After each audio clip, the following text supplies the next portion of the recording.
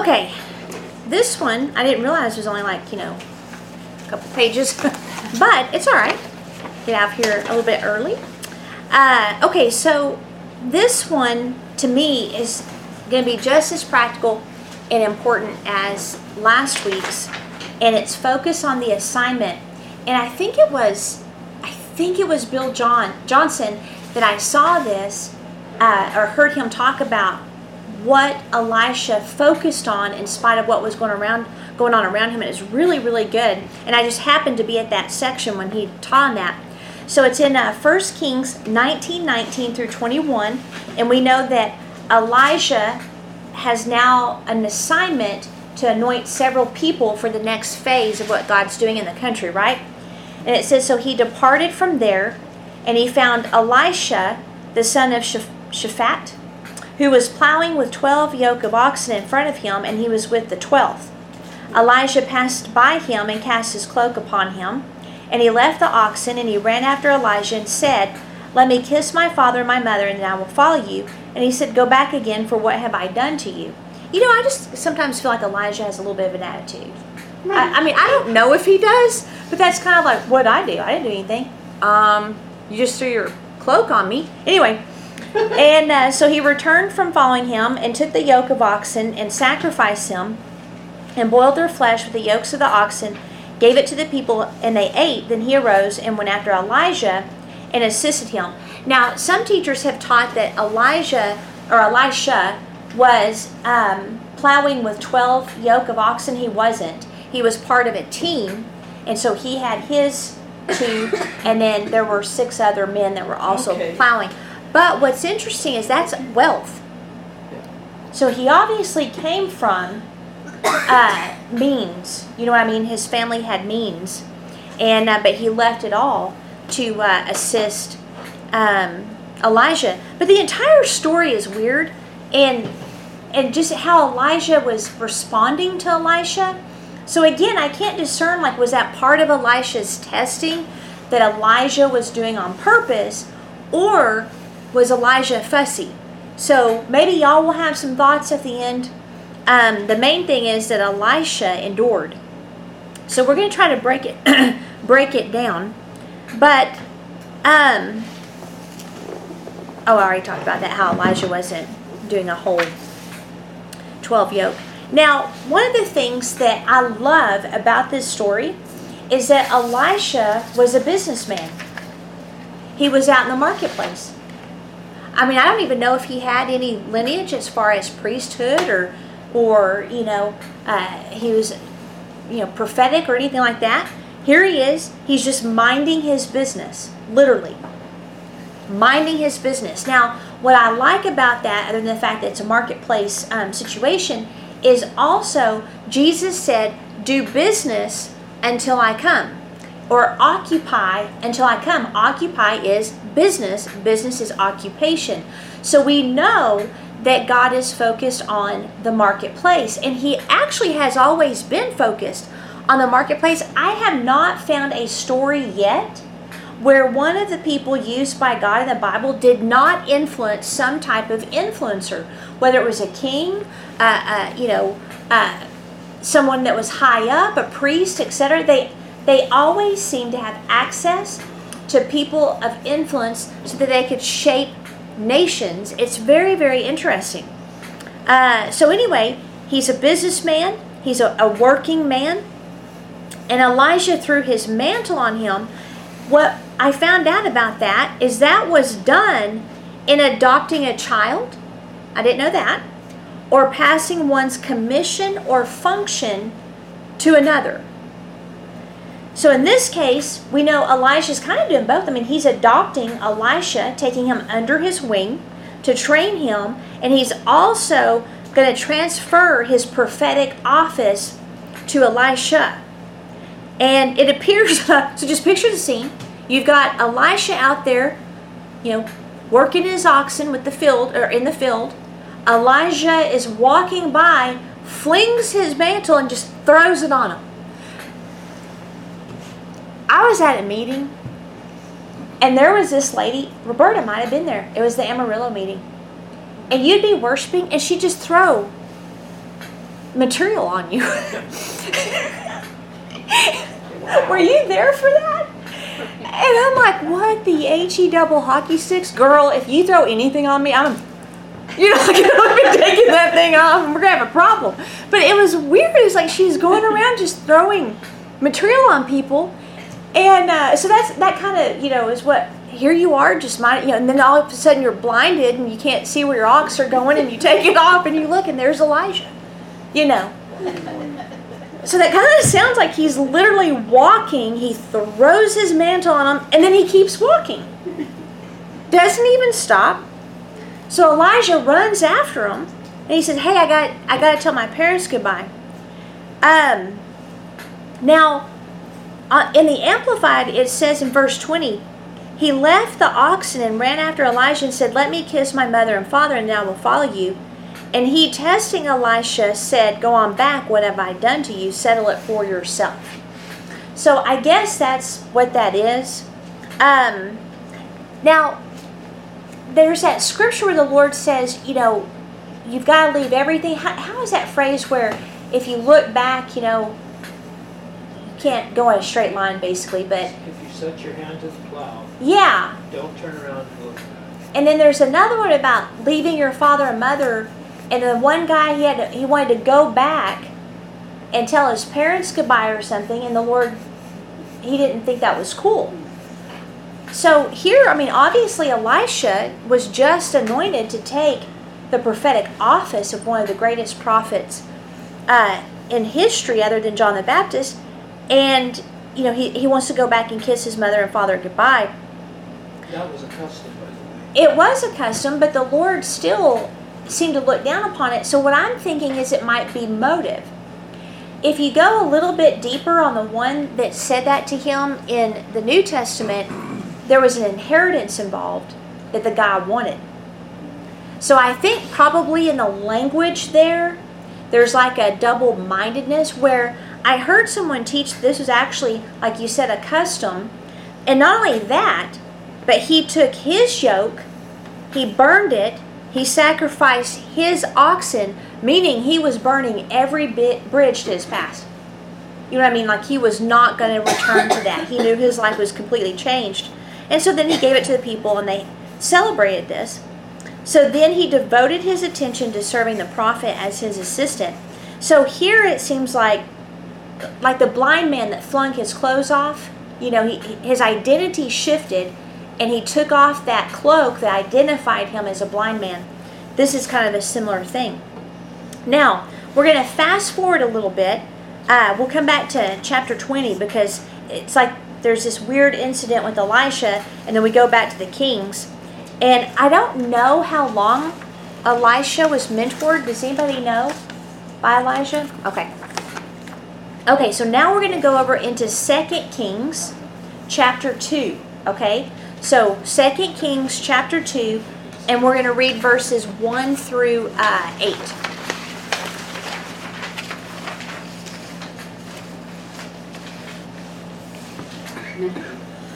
Okay. So now when the Lord was about to take Elijah up to heaven by a whirlwind, Elijah and Elisha were on their way from Gilgal. And Elijah said to Elisha, stay here, for the Lord has sent me as far as Bethel. But Elisha said, oh, no, you don't. As long as God lives and you live, I am stuck to you like glue. Now, of course, that's not what it really says, but...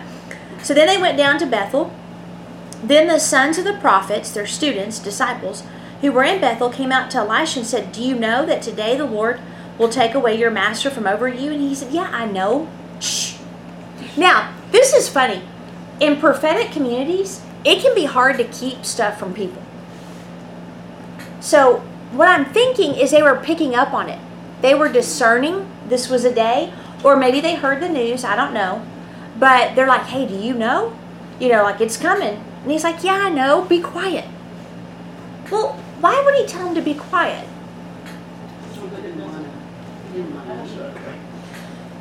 So he didn't want to leave. What did you say? When speaking into existence, by the way. Well, but it was going to happen, so I'm not sure they were decreeing anything necessarily bad. But I think it's kind of like the separation, but also he's going to keep his focus. Okay? He didn't want his focus to be off. Now, we can't help but think of Peter, right? So Peter is hearing the Lord saying, I'm going to be crucified. And Peter's like, no, that will not happen. We will make sure it doesn't happen. And then he gets rebuked for being mindful, right? So perspective. Being mindful of what the enemy was saying, not the things of God. So Peter's focus was not on the focus of the Lord, which was the entire reason the Son of Man came, was for him to be crucified, resurrected, right? So we have Peter, who was not mindful. We have Elisha. He's like, yeah, I know, but I'm focused on wherever he's going, because he's got a goal. He's got a definite chief aim. And we'll find out what it is in a second. So then Elijah said, Elisha, stay here, for the Lord sent me to Jericho. And he's like, again, no, I'm not going anywhere. So they go to Jericho. The sons of the prophet who were at Jericho drew near to Elijah and said, hey, did you know today that the Lord will take away your master? He's like, yes, I know. Be quiet. And I also find it ironic, all these sons of the prophets are just kind of coming out of the woodworks. And Elisha thought he was the only one. So then Elijah said, please stay here, for the Lord has sent me to the Jordan. And he's, again, I'm not going anywhere. So the two of them went on. 50 men of the sons of the prophets also went, and they stood at some distance from them, and as they were both standing by the Jordan. Then Elijah took his cloak, rolled it up, struck the water. The water was parted to one side and to the other, till the two of them could go over on dry land. I mean, that just seems to be a common occurrence back then. I mean, it's like everybody's just like, hey, I'll just part a river and walk across. You know? Jesus, he just walked on water. Okay, Gilgal, which was the first city that Elijah went to, and I'm not even sure what he's doing. I don't know if he's like doing ministry at these particular places and encouraging the prophets, or if he's just traveling to a destination and he's not doing anything in those cities. But Gilgal is where they camped when they entered Canaan, before they crossed the Jordan. It was an important religious center for Israel during both Samuel and Saul's time. 12 stones were set for the 12 tribes there. The circumcision ceremony was celebrated there, as well as a great Passover feast. That's in Joshua 4:20. But later it was condemned by the prophets for the false worship there, like at Bethel. Jeroboam had built golden calves at Gilgal and Bethel. The word itself means circle or rolling, based on Joshua 5:9, that says, then the Lord said to Joshua, this day I have rolled back the reproach of Egypt from you. Therefore the name of the place is called Gilgal to this day. That is, to me, significant. I might be reading more into it than there is. But remember, Elijah felt that he wasn't any better than his fathers. And so the first city he goes to is the place where shame and reproach is rolled away. So it's almost like he's going through a restoration process, possibly. But again, I could be reading too much into it. Okay, so the memorial of the reproach of Egypt, which is slavery, okay, being rolled away, it's ironic that it became a place of idolatry. And it appears that, now they're in Gilgal, they're going to Bethel. He refuses to be separated to him. Now, from him, Bethel is very important, because this is the location for many encounters that people had. We've got Abraham, his son Jacob. Remember, he bumped into the portal. He lays down to take a nap, and then he sees the ladder from earth to heaven. It's called the house of God. But again, we have a golden calf, and the word Bethel became a slanderous byword among some of the prophets. And then later, Josiah destroyed its corrupt altar in place of worship. So we again have a pattern. So we have, in spite of the idolatry, we have Elijah going to a place where reproach is rolled away, and now he's in a place of presence. Okay? So presence is restored. And again, everybody knows, it's hard to keep a secret, seriously, when you've got prophetic people around. And I found out that the word or the phrase keep quiet, which means, to be silent, get this, refrain from telling some news or information, or to refrain from speech or even mourning. So that confirms your thoughts, I think, Diane, that, being separated, no telling how long they were together. He would have been like a father to him. He knows that he's leaving, but Elisha does not want to be distracted by grief. And again, there's a prophetic picture of that in Genesis, I think it's chapter 11, where we find that Abraham's dad had the same call to leave Ur and go to Canaan. Like it says it right there. But his son, Haran, had passed away, which was Lot's dad. So when they got to the city of Haran, Abraham's dad stopped there. And so I've taught, and again, I might be reading more into it, but I've taught that his grief stopped him. And so you have to be really careful to not allow grief to distract, because grief can distract. I heard an individual say the other day that, grief can last for years. It shouldn't. God prescribed, was it 30 days, I think, to mourn in the law, if I'm not mistaken? It's 30 days. Yeah. Now, you might be thinking, well, that's terrible. Well, he knows that if you don't properly process grief, 30 days can turn into 30 years. Before you know it, you're dead, you're in, hopefully, heaven, and you miss life completely. Like, there's no second chance. Once you're there, that's it. And you missed your call, you missed your life. How many people were not, blessed by you because you've been in grief, and so you were distracted by it and couldn't minister to others? So it's very important to have Holy Spirit help you process grief, because you'll go through it a lot faster. And especially, like, if you're a couple and one of the spouses passes away, most people, it can take a year for them to get through it.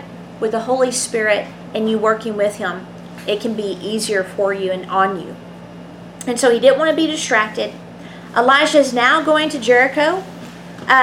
He again refuses. The word Jericho means fragrance, like a sweet fragrance.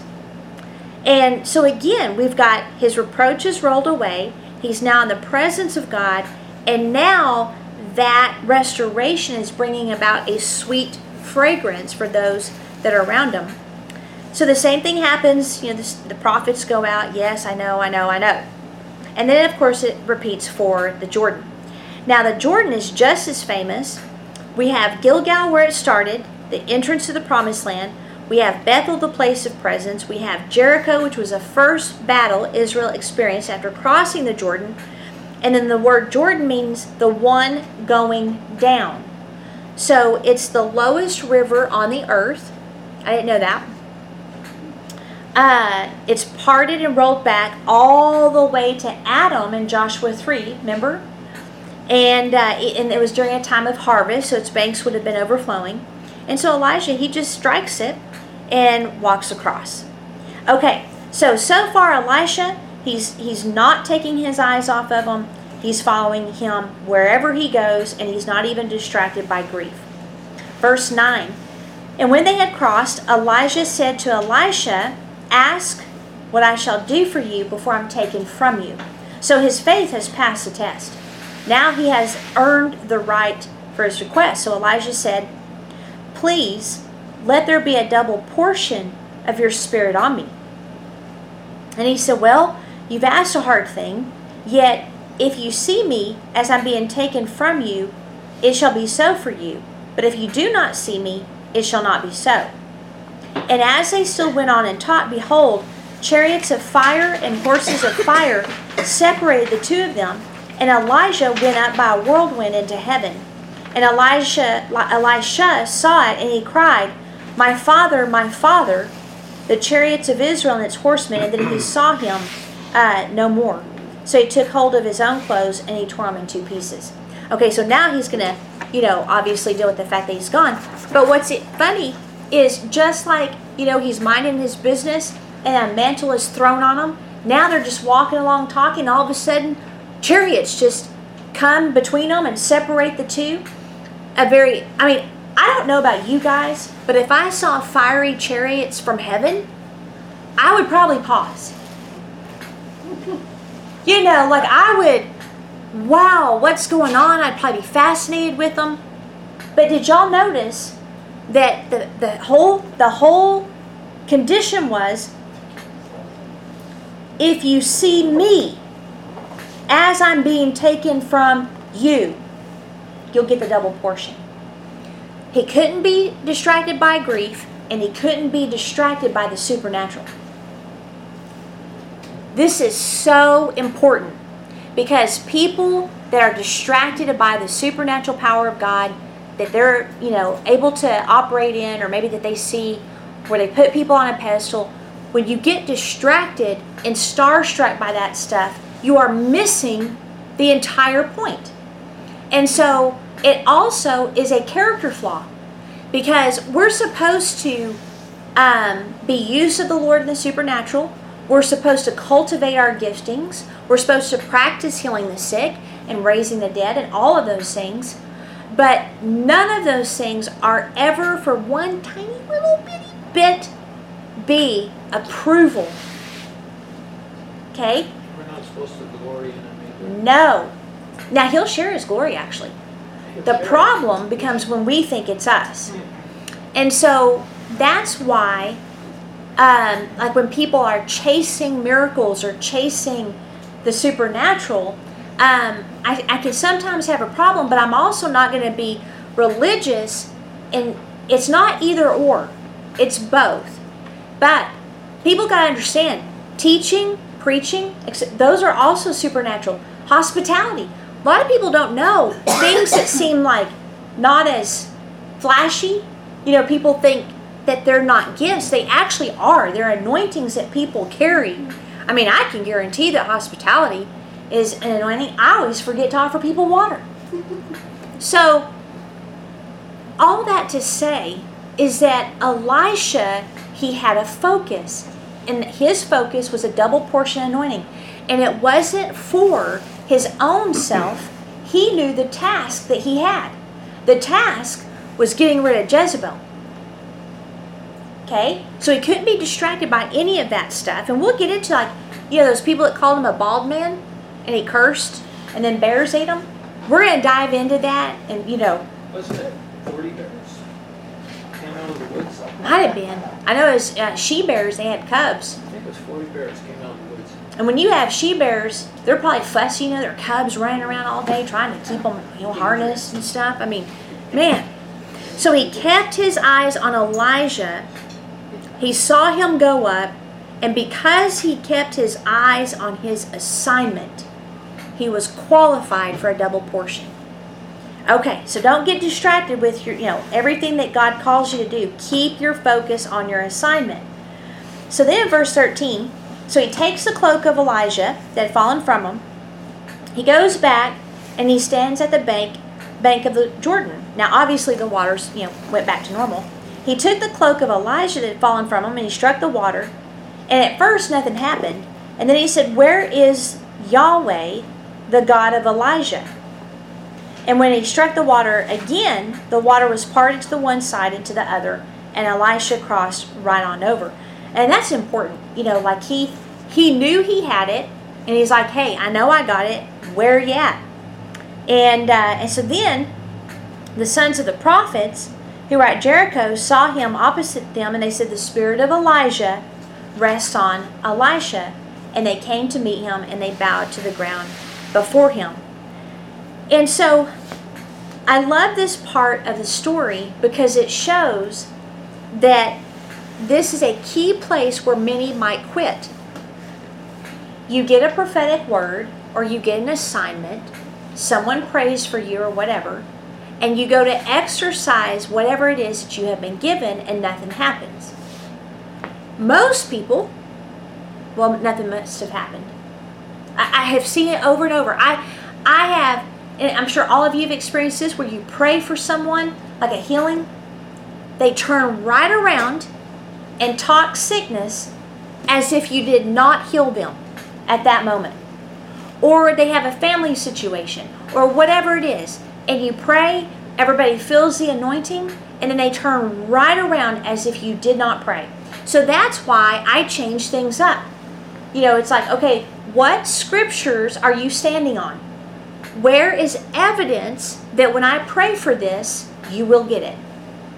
Because if you don't require the people to at least validate that they are in agreement with the word, you're wasting your time. And not only that, because of that mindset, it'll wound faith. And so they'll just keep going down, well, you know, God never, is Christianity even real? I mean, blah, blah, you know, I mean, people have been shipwrecked because, and not everyone that comes to you need to pray for either. Because sometimes they want prayer instead of actually doing what God has told them to do in the first place. So sometimes that can be the case as well. But anyway, so he didn't quit. He knew he got it. He saw Elijah go up. He stayed focused. He didn't let anything distract him. And then when it was time, he was able to say, hey, where are you? And bam, God parted the waters.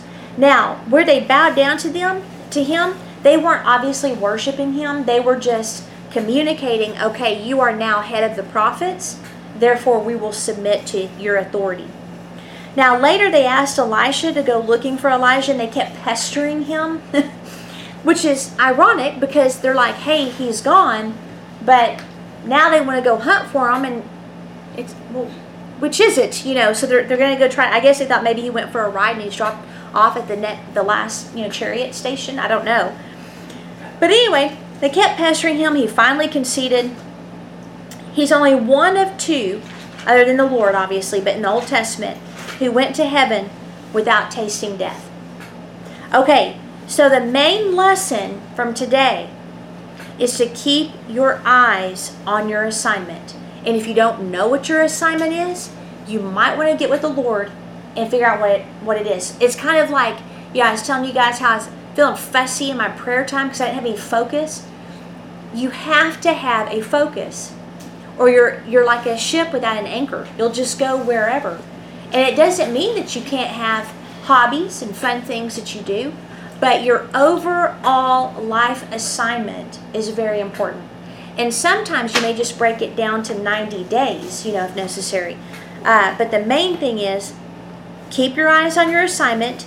Don't be distracted by change, grief, discouragement, loss, or what others say. Follow directions, keep your head down, and complete your assignment. Okay. Man, Wow. has this ever happened in the history of the Hub? 28 minutes. 28 minutes? My goodness. That is really good. Short-winded. Wow, sure. I know. Maybe the Holy Spirit knew I needed to get done so Dorena could watch her football. I was thinking I don't know exactly the situation, but it had to do with Jesus and some weren't around them. They had a death in the family, and they wanted to go back and we know it's important to stick with you and keep up with you and da-da-da-da. I've got a family issue, and I actually got to go to the funeral or whatever it is. And he said, but let the dead bury the dead, because worship priority. Mm-hmm. Now, it's a little bit conflicting in a way. It's like tradition, custom, family values, da-da-da. Mm-hmm. And I don't even know exactly if that person did go back. I don't even know who it I think they did. But I think that's what I was referring to. That might be what I was referring to. And I mean, people have made entire doctrines that you're not even supposed to go to funerals because of that one thing. My grandpa's was probably one of the most anointed, fun funerals I've ever been to. It was very shocking. But again, I think it was the motive. And I think in the language, because I studied that years ago, he wanted the inheritance. Because if he did go back, it may have been the first son, and that might have been another tradition. Yeah. The first son had to be at the funeral. Right. To get the inheritance from his father. Like there was something there where his heart was divided. And like we talked about, Friday, loyal love is agape love. So I think that's what was going on there, and he wanted the inheritance. Do you remember saying that? I mean, we went say that years ago, I think when I was like a teenager. But if you don't read it right and understand it, it's like a trick. right. Well, it also is why to be led. I mean, like people that, if something happens, immediately drop everything and run. Are you supposed to? Like me and my friend Cindy, we have a standing agreement. If anything ever happens in our lives where we need one another, we have freedom to ask Holy Spirit if we should drop what we're doing and go. Because you don't want to get distracted now of your assignment. And you may have like a divine appointment or something that you're doing where if you leave, now you've put that above what God wants you to do. But the other side of it is you have other people that they say that's their assignment and they neglect their family. So that's why being led of the Spirit is so important. And when we had the furnace over at the Masters, my grandfather died. I was there that Friday because that was my assignment. And I let everybody know I will be there because we didn't know when he was going. But if Holy Spirit said, hey, don't worry about it, cancel it, and that's fine, I would have. So it's being in your lane, in your assignment, and being led by Holy Ghost.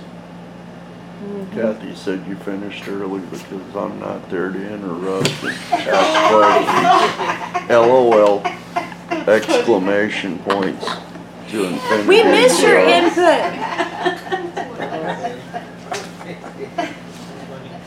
All right, well, let's pray over our tithes and offerings, and I want to release healing into her body, and then also, we don't know if anyone was in the house, but right across Maine, on that first block on Plains, a house burned to the ground last night, and so I want to pray for whoever that was, and hopefully everybody's out safe and sound. But Father, we thank you for the healing power of the Holy Ghost, and right now, as a family, and in unity, which is the greatest synergistic power there is in the kingdom, we join our faith together and we release healing into Kathy's body. We command all symptoms to disappear. We command her immune system to rise up, and we release a complete healing. We curse and speak death to all viruses and bacteria in Jesus' name. Father, she runs a business and she doesn't have time to be down. But I do ask that as you're healing her body today, Holy Spirit, that she just have the best day. Peace, rest, naps, whatever it is she wants to do, Father, we release healing and joy and peace into her, dwelling in her body in Jesus' name.